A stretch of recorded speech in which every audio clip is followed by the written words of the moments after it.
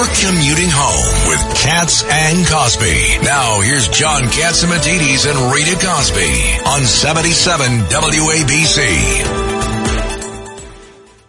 Right now, I understand we got Dr. Marc Siegel with us, and are we sending him to Sudan to help out the people there? No, I love him too much. We can't do that.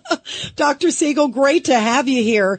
I want to ask you, there was a headline that really upset us all, that fried food creates depression. Please tell us. We all want to keep our French fries. Please tell us we can. Can't be true. I'd be the most depressed person in the world. That upset you, but we're not talking about that headline. So. We're going to spare you on that one. Yeah. So here's the deal on French fries, and John Catsimatidis is listening very carefully, although I've been out to dinner with him multiple times, and I've never seen a French fry in sight. I think it's really hard to parse out what the issue is here. Do depressed people eat French fries, or do eating French fries make you depressed? Depends how many, right?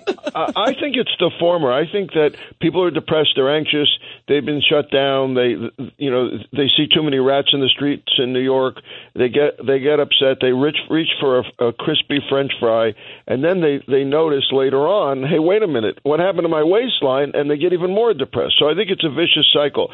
I don't think there's anything in the fry itself that induces depression. If anything, it does the opposite. It releases happy hormones, at least temporarily. They wear off, you get depressed. How's my theory? Okay. I think the corollary... Much better than what I thought. Isn't the corollary if you don't eat French fries, you get depressed? Is that a possibility? Vito wants to know. Well, that's my ultimate theory. I mean, I was just in the UK, and I love the fish and chips. By the way, would you believe there was a place called the Happy Halibut I found in London that had the best fish and chips I've ever had? But I couldn't imagine that halibut without an accompanying fries. You need the old French fries. Yeah, you need the old fry. Now, you also have some stuff on long-term COVID, the ringing in the ears. Kind of give us an update on that.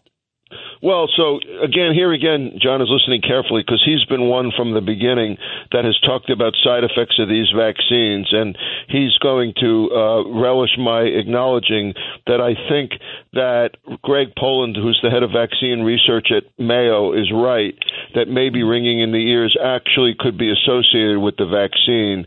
There's been multiple cases, including Dr. Poland, but more to the point is COVID itself is causing a ton of these side effects. There's a lot of ringing in the ears from COVID, from the virus. Gets worse if you have it already. I mean, 25% of Americans already have ringing in the ears.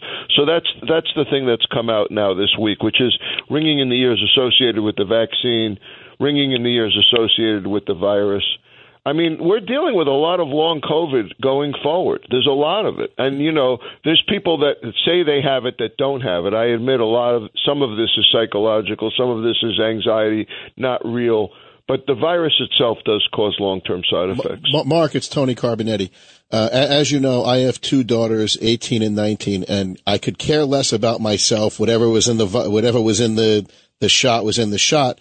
But I did the, quote, right thing. And they got their vaccines and they got their boosters. They each got one booster, actually. Do I have to worry about anything?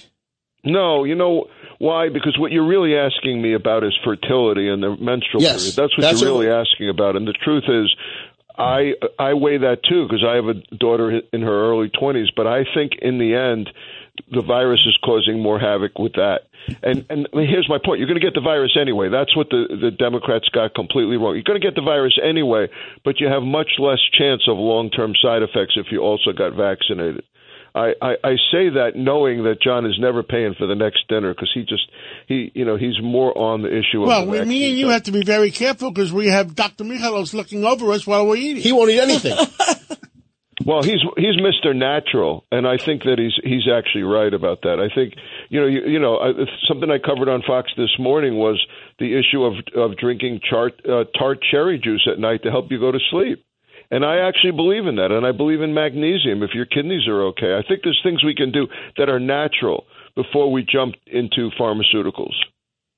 Well, I have that magnesium too. And we got a minute left. Anything else, Doctor? I think that we're coming into a better place. I think we're coming into a better place. By the way, I'll tell you another thing I love. By the way, it sounds like the rabbi when he's saying goodbye to you. No, it sounds like Sidney Carton in Tale of Two Cities. You know what the best thing in the world is?